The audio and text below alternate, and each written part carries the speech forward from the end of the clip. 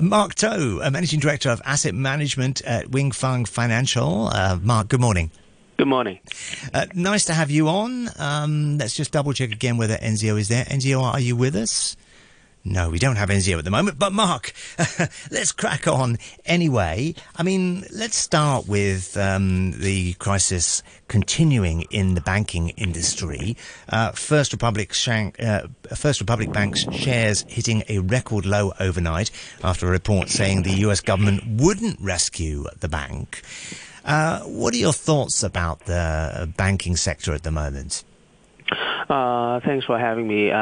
I tend to think that the crisis, the so-called bank crisis, or some may tend to think that it is just an episode of a long version cycle created somehow by the central banks in bailing out and then having the different kinds of asset bubbles. All these things are actually all interrelated, bundled together. In a sense, I think there is a responsibility in the Fed and as well as the government to do something, but we all know that at least in economics, there is something called the moral hazard, and the more the intervention we have from the government or the officials, the more likely that there is an incentive for the players to maximize their gains at the expense of the others, the taxpayers, so to speak. So it is a very tough decision to make, and after all, there are so many small to medium-sized local banks in the United States, and it is practically infeasible, not feasible to do it all. But if you stop at a certain level, are you sure that it can really be contained, the whole contagious effect? So it is really a tough call. So is it going to get worse before it gets better, do you think, Mark?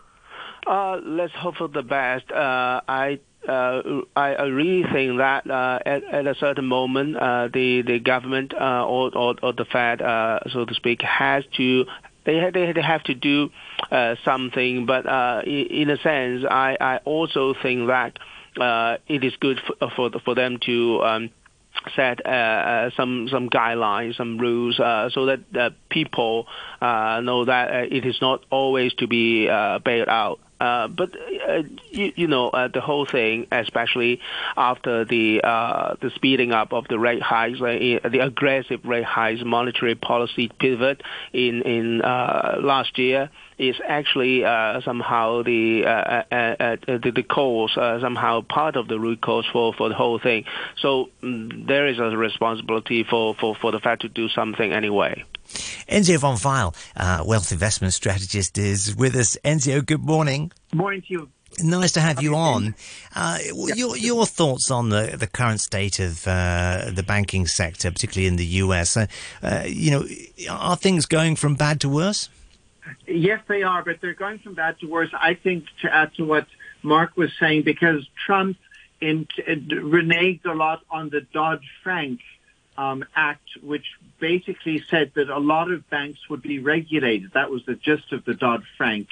And what Trump did was he raised the ceiling so that only banks with capital above $250 billion would be regulated. In other words, the smaller stuff, so to speak, wouldn't be regulated. Well, guess where we're having the problems? In the smaller stuff. So I think that's a major thing that needs absolutely quick rewinding back so that all banks are regulated, not just the big fish. So are we expecting there to be more regulation in the next short while, do you think, Enzio? I hope so, but more pervasive through all levels of banking. No good just getting the top 10 banks and then leaving the little guys ought to do what they want, because with correspondent banking, as Mark was saying, all these banks are interconnected. No good just saying we're only looking at, say, JP Morgan, Citibank, and HSBC, when in fact they have correspondent banking relationships, having been in banking for years, with smaller banks who are not regulated. Janet Yellen has been fairly vocal about things in the last few days. Are you in agreement with the direction that she's indicating? She has to be vocal because the congressmen, in particular Mr. McCarthy, are so bent on, I think, just producing their own egos that they don't really care about the good of the country. When I was doing Capitol Hill for years, I was already very explicitly told this, that the good of the country is the last thing on politicians' minds. It's more about being reelected with popular slogans. So I think it's a game of chicken. I think that Professor Yellen is very, very wise in what she's saying. I hope it will be heeded. I'm expecting a last-minute, midnight, eyeball-to-eyeball deal, but the politicians are milking this for all they can ahead of the presidential elections next year.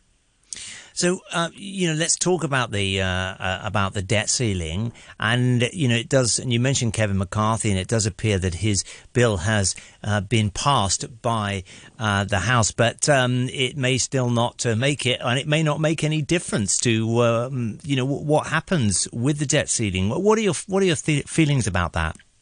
Well, I just think that the willingness of a reserve currency is very easy. They can, if you have a reserve currency like sterling before or the dollar now, you can basically print as much money as you want and pretty much do what you want because you're too big to fail, too big to jail.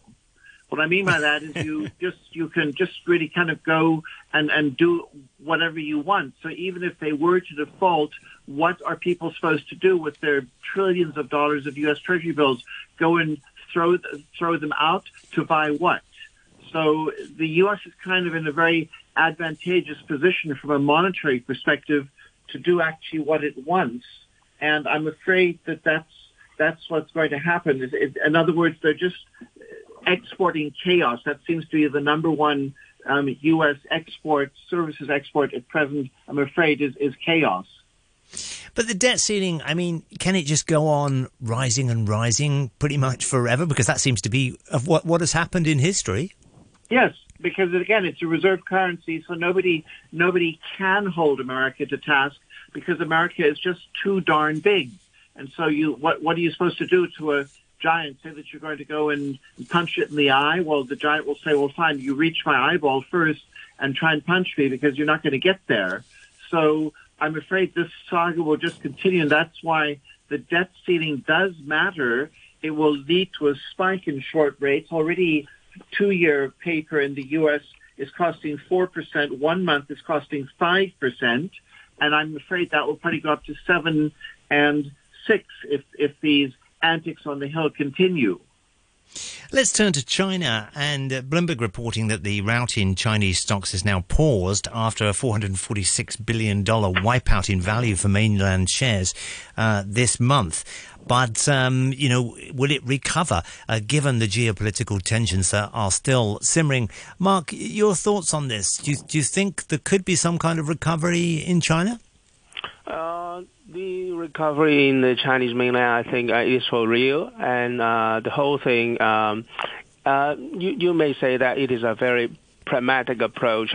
It has been adopted in the past few years, despite all the negative comments somehow in the media, especially in the international media. I tend to think that if we look at the constraints for the policymakers as well as for the market participants, it is very real for them to somehow lower the expectations, especially after the fast growth trajectory in the past 40 years or so. And so we have to accept that after that kind of tremendous structural changes, there had to be some kind of ups and downs as well as the cycles for them to experience.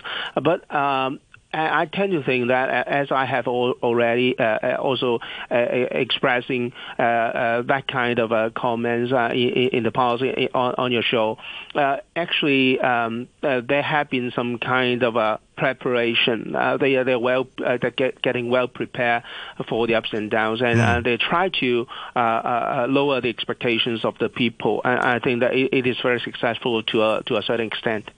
Enzio, your thoughts on this? You know, I think you don't think things have been performing very well in China, do they? No, I mean they've got to be praised for what they've done. I mean it's a Herculean task, which they're raising 1.4 billion people out of poverty. That is absolutely fabulous, but I'm afraid there's a slight risk of China becoming a mini Japan, only to the extent that private consumption in normal economies accounts for about 3/4 of demand. In China, it's only about 40%.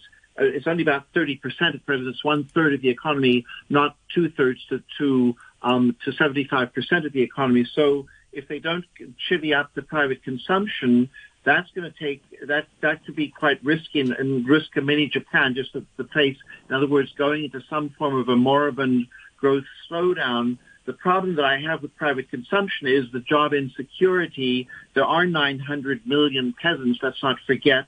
They're not secure in their jobs. We're dealing, thank heavens, in a feminine, matriarchal society where the women will be wanting to protect the $17.8 trillion in amassed 17.8 trillion renminbi, I beg your pardon, in amassed savings. So there's not going to be a spending splurge. So I think my take is it's a spotty recovery focused very much on Shanghai, Shenzhen, Nanjing, and I think they need to make it more pervasive. Enzio von Pfeil, a wealth investment strategist, and Mark To, Managing Director of asset manager Fung Financial Group. Thank you both for